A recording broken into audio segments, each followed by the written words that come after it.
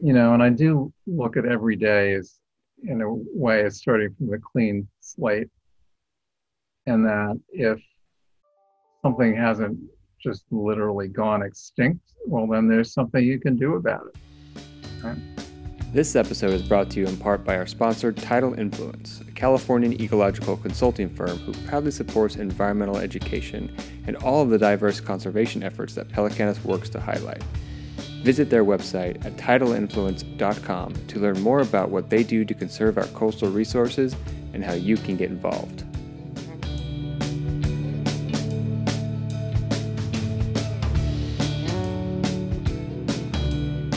Hello everyone and welcome to Pelecanus. Pelecanus is a nonprofit organization focused on sharing the movement that is and has been happening in the conservation field. Now this is Conservation Conversations, our long-form documentary-style show that highlights the people and organizations that are making it their purpose to grow the conservation field and to show that people have, and still are, making monumental differences in our world with intentional change. Head over to pelecanus.org to find all of our episodes and more. In this episode, we talked to Dr. Thomas Lovejoy, the Thomas Lovejoy. Now, Dr. Thomas Lovejoy is one of the most influential people in the U.S. when it comes to the environment. He has worked at the World Wildlife Foundation, the Smithsonian Institute. He has advised multiple presidential administrations, the United Nations, along with so much more. He is known as the godfather of biodiversity and has spent decades working to protect the biodiversity of the Amazon rainforest, among many other accomplishments. We were so lucky to talk with him, and he was just awesome, telling us story after story from his lifetime of scientific adventure that we can draw so much inspiration from. Now let's join our conversation with him now.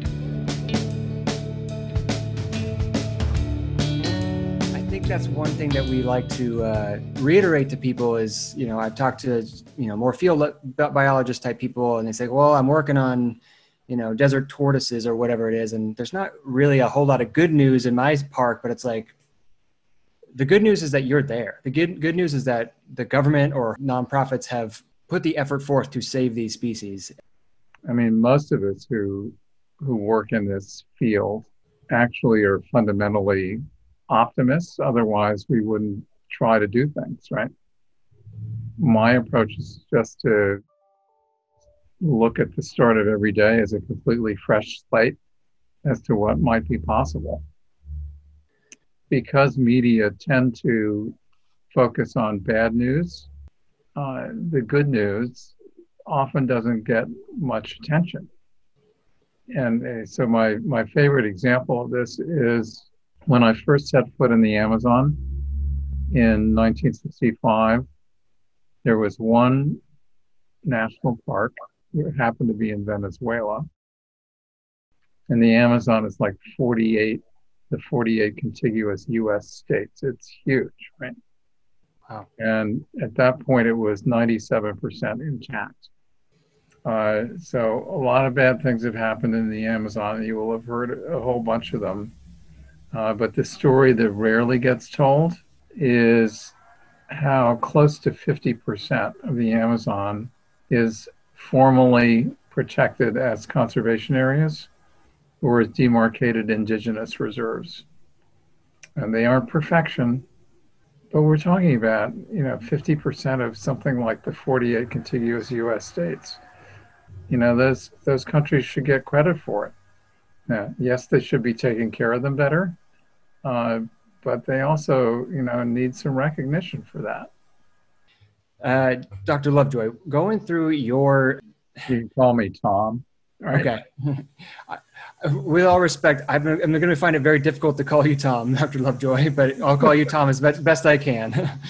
So looking through, the list of your experiences and the decades of work that you've done and all the awards that you've won, I could sit here and list them all out, but then we'd run out of time. So if you don't mind, everybody would fall asleep.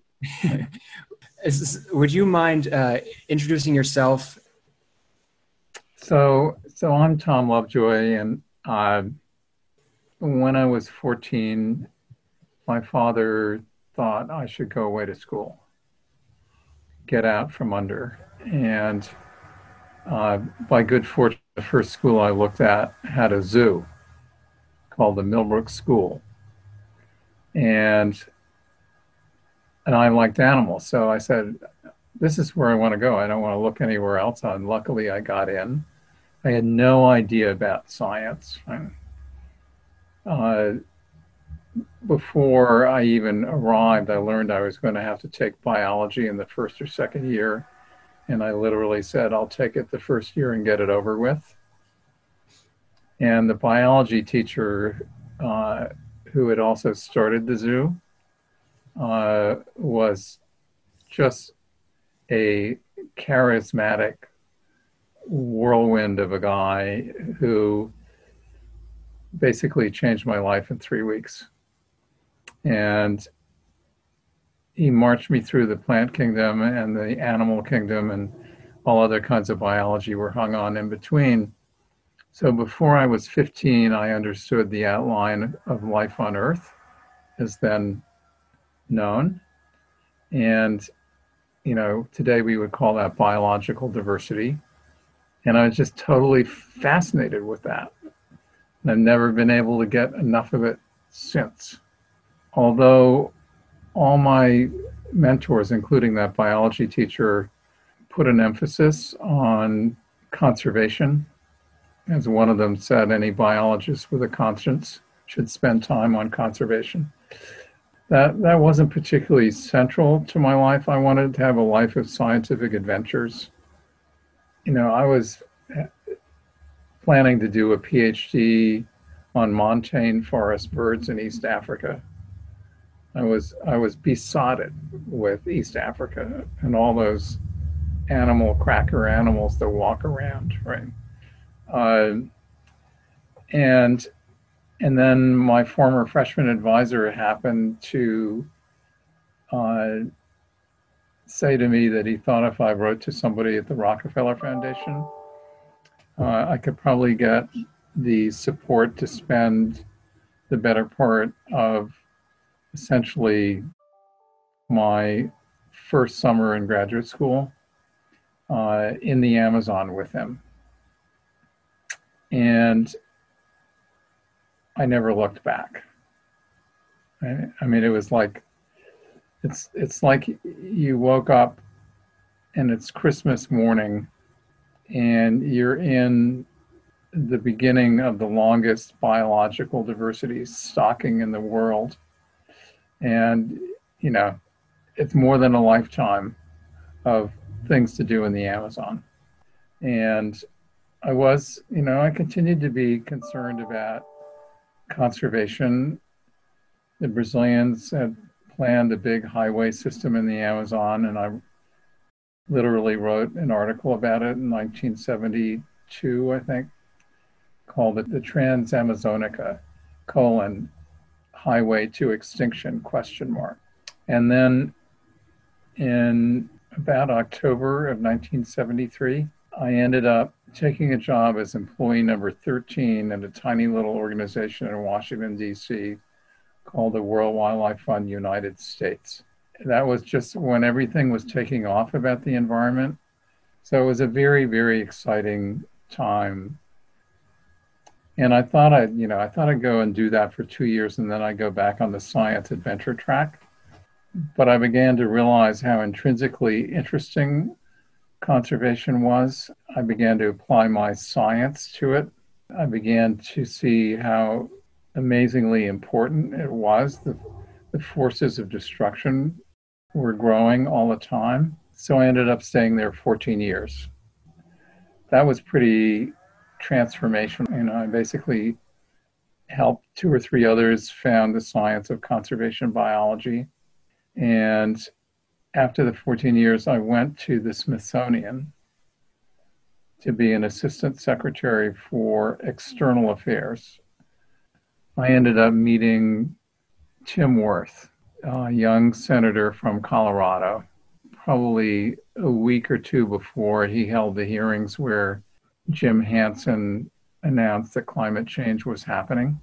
And in the middle of that summer, the first satellite images of deforestation in the Amazon became available, and they were much worse than even the gloomiest of us thought it actually was. And Tim said to me, well, we, meaning the Congress, should do a trip to Brazil and see if there are things we can do to help. A week after I met Tim, he had me to lunch up in the Senate dining room. And my life on the interface of science and public policy probably can be best dated from that moment. The trip to Brazil was amazing. It was Tim, it was John Hines, it was Al Gore, it was Ben Bradley, the executive editor of the Washington Post, famous, for covering Watergate and all that stuff. And like 2 weeks before we were scheduled to leave, Chico Mendes, the head of the Rubber Tappers, was assassinated, which totally changed the way our trip to Brazil was seen in Brazil. Happily, because I'd had experience in Brazil and because Tim Wirth valued that, we basically pulled off that trip without becoming disrespectful.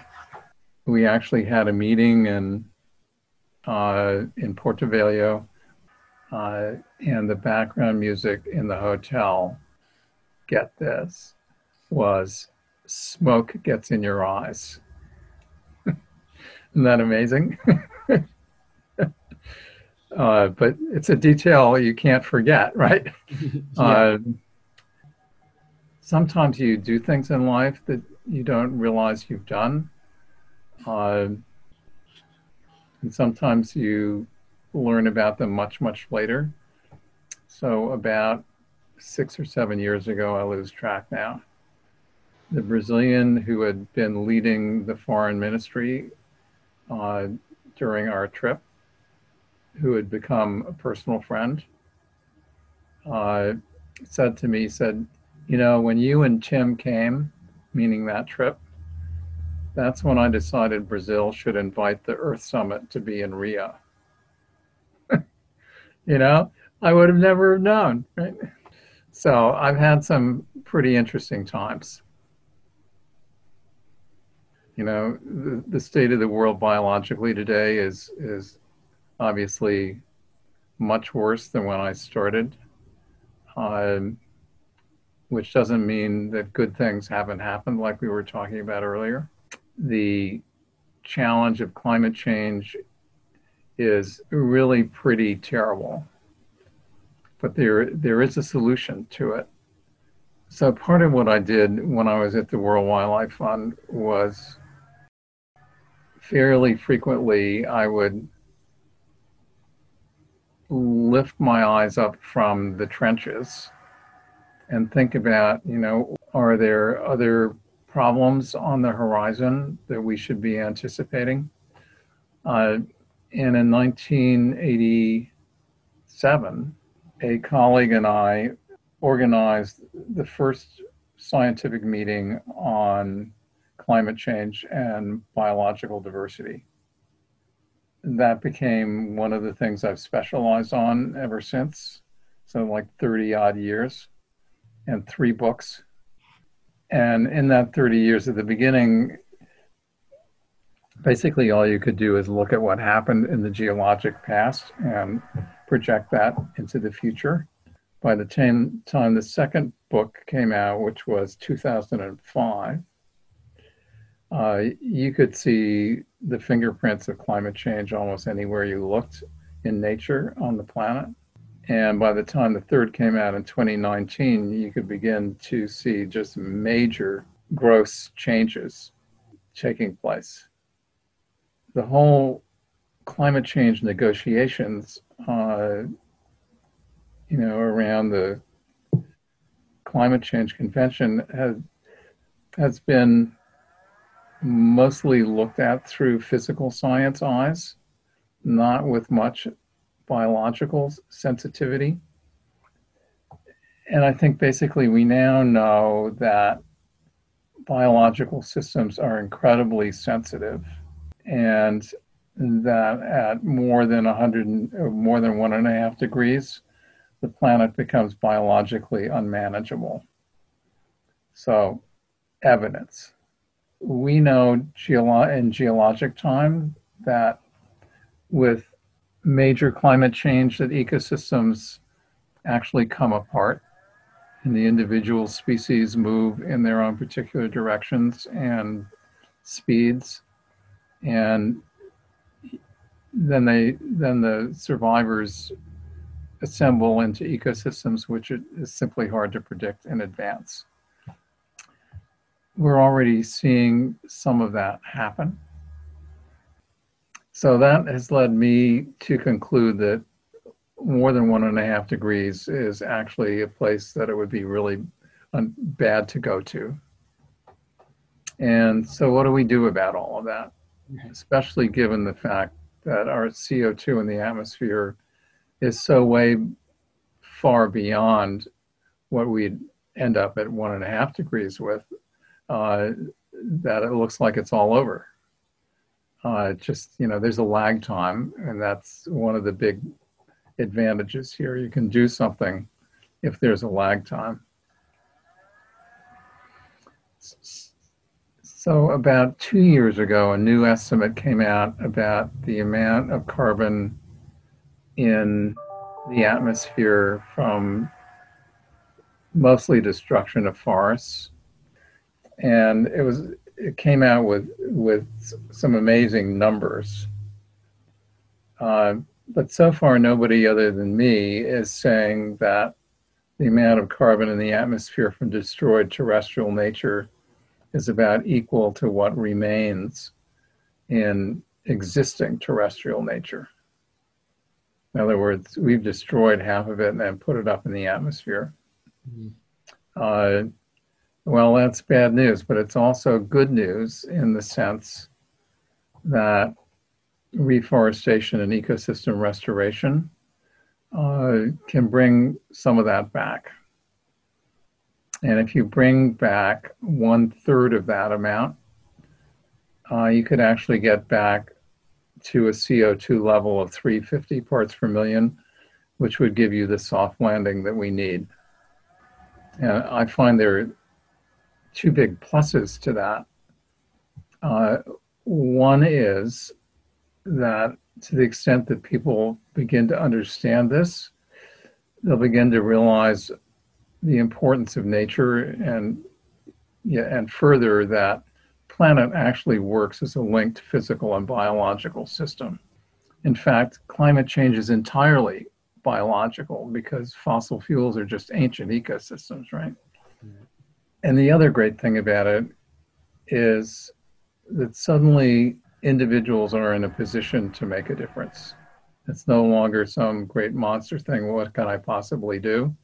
So go down to the nearest bar, and never reemerge, right?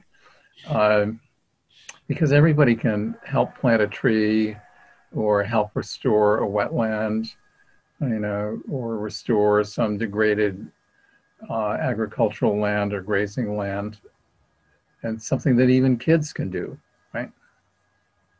So it's empowering.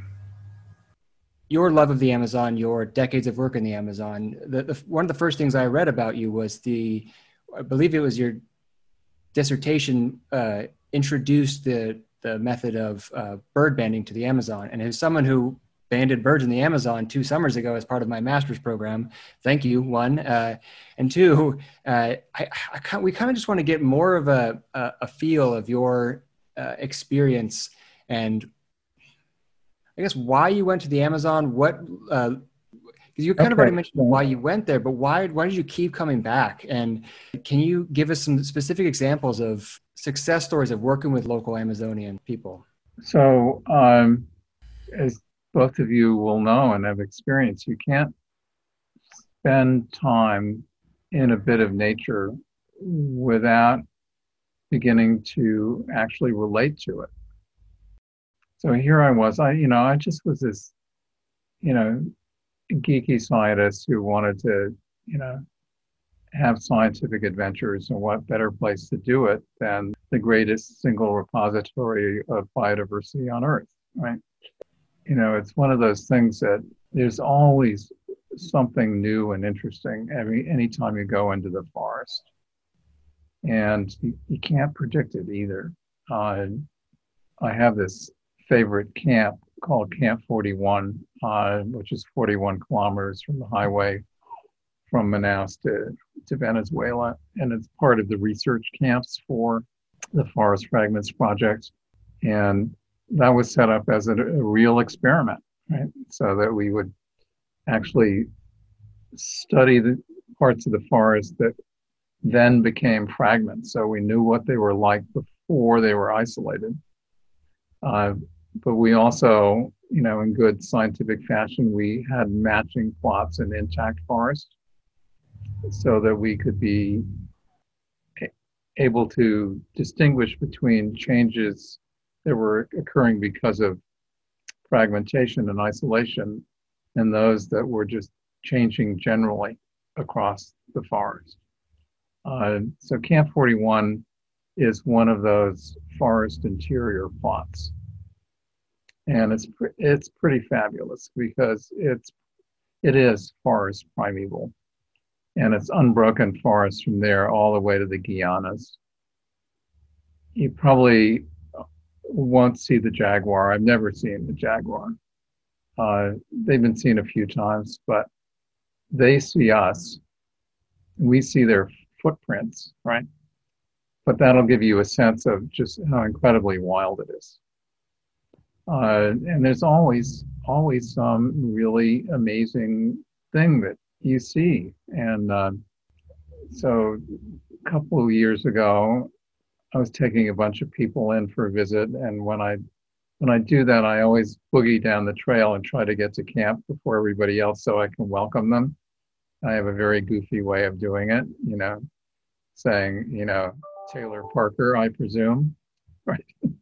But in any case, so I'm boogieing down the trail and I see something flopping out of my right eye a little bit. And I think, oh, it's a morpho butterfly. And those are pretty spectacular. They're iridescent blue butterflies, big. And, but I took a few more steps and it sank in. No, that's not flying like a morpho flies. It's much more floppy. So I looked and that was true. And it was also very pale. So I followed it until it landed on a tree trunk. Didn't have the presence of mind to actually photograph it with my cell phone. And it was what is known as the white witch. The white witch is the largest moth in South America. And it is so rare and poorly known that nobody knows what its caterpillar looks like. So how could you not love going into a forest where you have those kinds of things happen, right? At least for somebody like me. But also, because I was working at the World Wildlife Fund, I began to be acutely aware of all the different things we're doing to the natural world and how incredibly important that conservation is.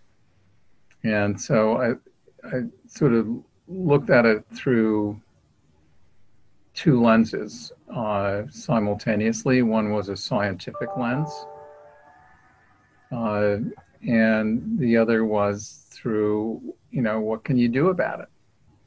Probably one of the more important things I ever did, I know that doesn't show up very much in things written about me, but in like 1980 or 81, something like that, I got it in my head that we weren't going to make a lot of progress until there was more about nature on television. By the 1982 season, we had the first year of what is now the Nature series, which I will in fact watch tonight because they have a little show on Madagascar. I want to see what it's like. So that's probably one of the more important things I've ever done. And yeah, it's fun to have an Emmy on my wall in my university office. It was just, trying to figure out ways to make more of a difference, right? And there are a couple other parts about it. One is it's very rewarding to help young people early in their careers. So that's a big piece about it. Another was sort of learning to talk about it without becoming sort of a bore. and to always put an emphasis on solutions. And I very quickly learned, when I was going to a country, no matter how deep my knowledge was of what might be useful, just to start by saying, well, how can I help? And so as a consequence, there are dozens and hundreds of us around the world who sort of operate that way. And yeah, there's rivalry between different organizations, and that's basically a natural social primate kind of thing. But when I went to the Smithsonian, I was not seen as a competitor because the Smithsonian was so big, right? So I have very carefully tried to maintain that sense of neutrality ever since. There are times when I would have liked to have had an office downtown, and it would have been the easiest thing in the world to ask WWF, but I didn't want to get the label. I love WWF, but I didn't want the label. That's why I'm sometimes known as the Switzerland of conservation. Right? But anyway, I just made it up as I went. Talking about being the Switzerland and kind of being able to talk to both sides, that's something I'm really fascinated by with your career, with your ability to go from essentially a field biologist working in the Amazon to then advising multiple presidential administrations. You worked for the World Bank for a while. As someone who is way more on the field biologist side, how do you then translate that to the larger organizations like presidential administrations or the World Bank? What strategies do you employ when you talk to them about the value and saving biodiversity? Well, it's interesting. I mean, there's some, it doesn't work with everybody, right? But there certainly are always some people who, for one reason or other, have enjoyed nature or are open to having an experience. So I've had 21 US senators go to Camp 41. And yes, they're somewhat pre-selected in doing that. But I've actually found over time that the best way to actually sell them is not to do a lot of lecturing and talking, but to let the forest do the big sales job. And I do ensure that at the end of 3 days of listening to biodiversity day and night, that they actually have internalized that we are on a living planet. And that's transformational, right? They just think differently as a consequence. And I'm sure, Austin, you've had experiences where you've shown people butterflies or whatever it is, and like suddenly they look at them for the first time as if they'd never seen them before, right? I've had more of those experiences with plants. One of the people we talked to a few years ago is a botanist with the National Park Service, and she talked about when she was going through school, she had this green blur where she just walked down a trail and it was all just green. And then once she started learning plants, the world just like opened up to her. It was like she was colorblind and now she can see color. And I feel I've had a very small, much smaller experiences with people with that. When you say, hey, that's this plant and this is this plant, and then that bird uses this plant, it starts to click where like, oh, this is like, you hear about ecosystems, but once they start to connect, you can, like, as you said, it's transformational. Well, I mean, when you first go into the Amazon forest, it's sort of overwhelming monotony because you haven't developed that ability to see the difference yet. And I remember my first day, I was like, what's the big deal? It's really green. But then eventually, you begin to see unbelievable numbers of shades of green that you've never seen before. I mean, I joke about writing a book called 50 Shades of Green, right? But, I take people up the the Canopy Tower on the way to visiting Camp 41. And I tell them they've never seen so many shades of green before in their life. And pretty quickly they get it. It's no longer sameness and monotony. It's just this incredible diversity. Kind of in the same vein, but on a bigger scale, you developed the debt for nature swap idea. Conservation issues are often considered humans versus nature. Whether or not that is the case and ever existed, in some ways that's the way some people look at it. And this idea is a little bit of a blurring of that. What was the inspiration for creating that? So I guess part of it is I'm always looking for solutions. In fact, that's the single course I teach at George Mason. Because in graduate school, you don't get taught to solve problems. You're supposed to manage a topic. Right. Not that there isn't, some intellectual question in it, but so I was in a hearing, and if I remember correctly, it was the day that Reagan was shot. The subject was the environmental impact of multilateral development loans, the banks being bad guys. And in a minute, I will remember the name of the Brazilian who testified. He later was actually Minister of the Environment during 1992.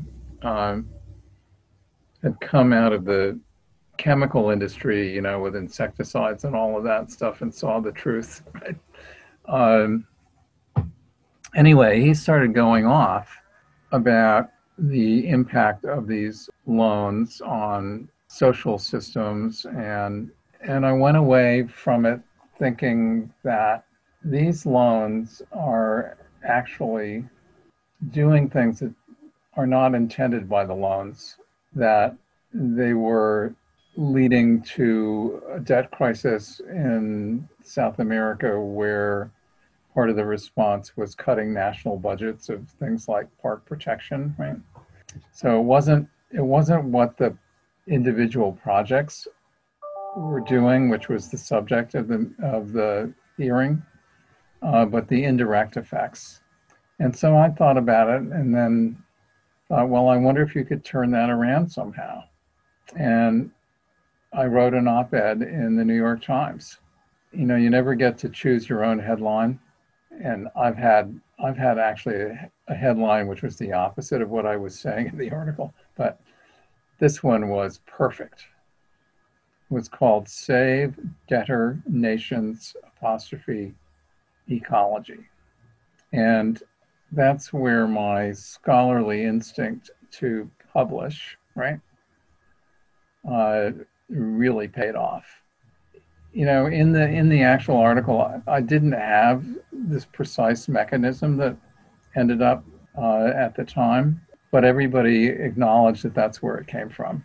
And we're probably about to get a great new wave of these kinds of things because the amount of indebtedness in the world is enormous.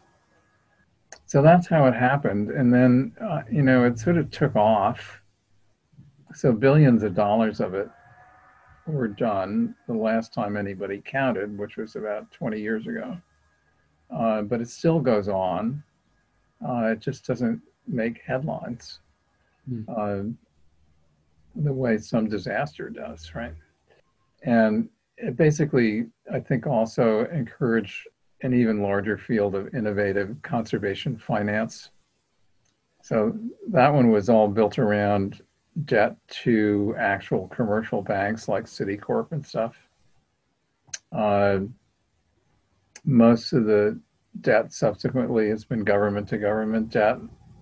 And I anticipate that is probably what a lot of the next generation will be also. But rather than sit there and have a difficult balance sheet, if there's a way you can reduce your indebtedness by converting it to something in local currency that you would want to do anyway, well, why not? right? Seems like you have a practicality about your thinking when it comes to these kinds of things. One of the big questions that we try to ask everyone is about hope and optimism. And we like to think of Michael Soule's quote where he's neither optimistic or pessimistic, he's possibilistic. We've kind of built our entire organization off of that. My question to you is, and you kind of already mentioned a little bit at the beginning, but where is it that you find the hope and the inspiration to keep going? Because you could have retired 30 years ago and had twice the career that most people have. Yeah, so I don't really know how to answer that. It's probably just the way I'm built, and I do look at every day as, in a way, as starting from a clean slate, and that if something hasn't just literally gone extinct, well, then there's something you can do about it. Right? So this course I give is called Challenges in Biodiversity. The students are a little confused the first class or two, but then they really get it because it's about learning how to solve problems. And in the very first lecture, I say I have a simple-minded view of the world, that there are two kinds of people.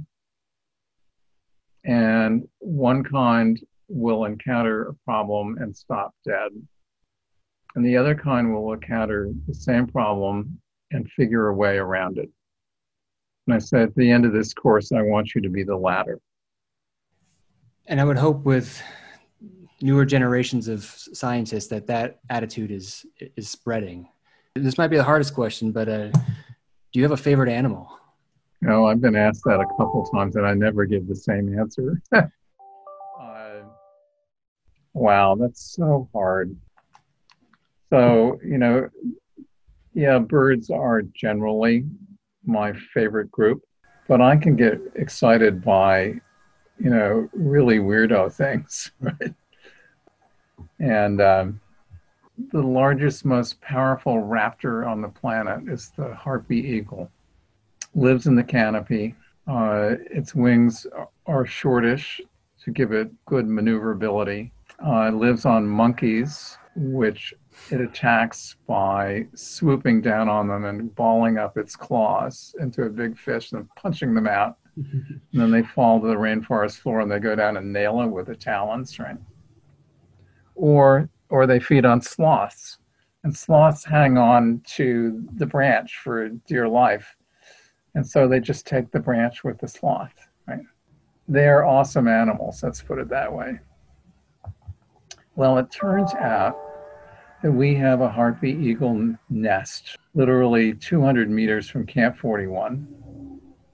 Probably been there the entire time we've had Camp 41 because they're very, very quiet. And it wasn't on a main trail.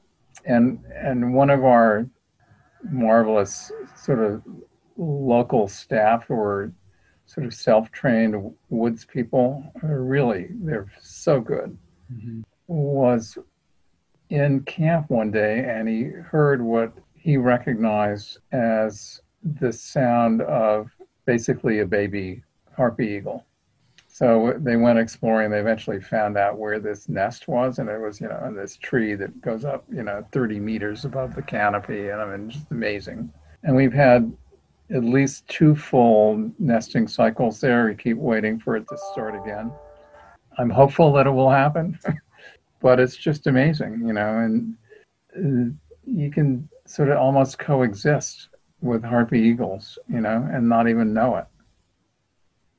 Well, who can't get excited about things like that, right?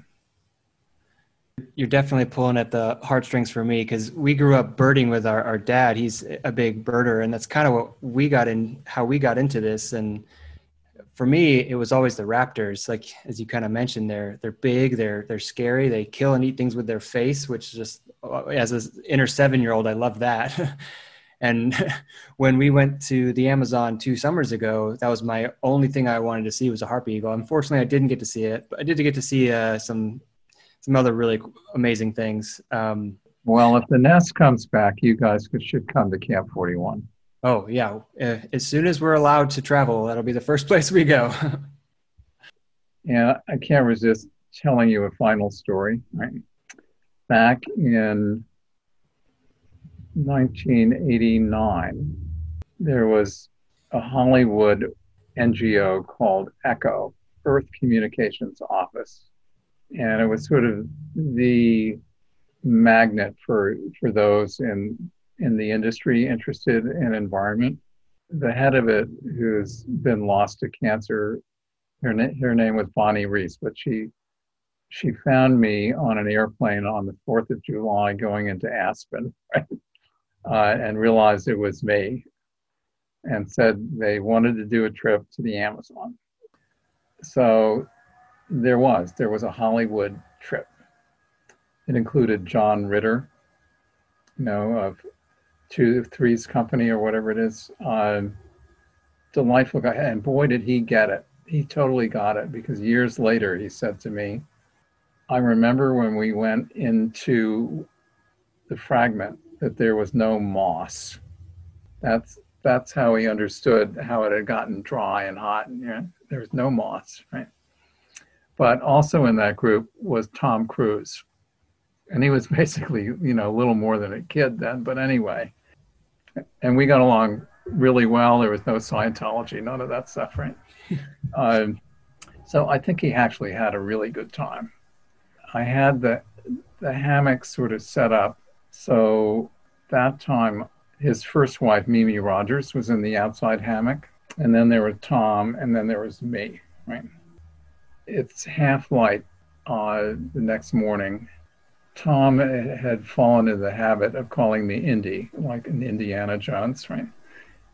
So he says, hey, Indy, what time is it?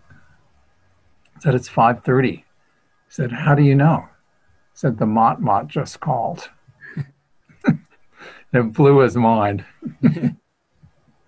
And I mean, they are crepuscular, right? You can set your watch by it almost. Udu, udu. Anyway, guys, I would love to take you to Camp 41. You're terrific. Thank you so much for joining us, and thanks to Dr. Thomas Lovejoy for being so generous with his time, and also special thanks to Kat Coots and Carmen Thorndike for helping us put this together. Music for this episode was provided by A Picture Book. Producer on this episode was Taylor Parker. Now please head over to pelicanus.org for more episodes of this podcast and others, and please remember to like and subscribe before you go. Thank you again for joining us. We'll see you next time.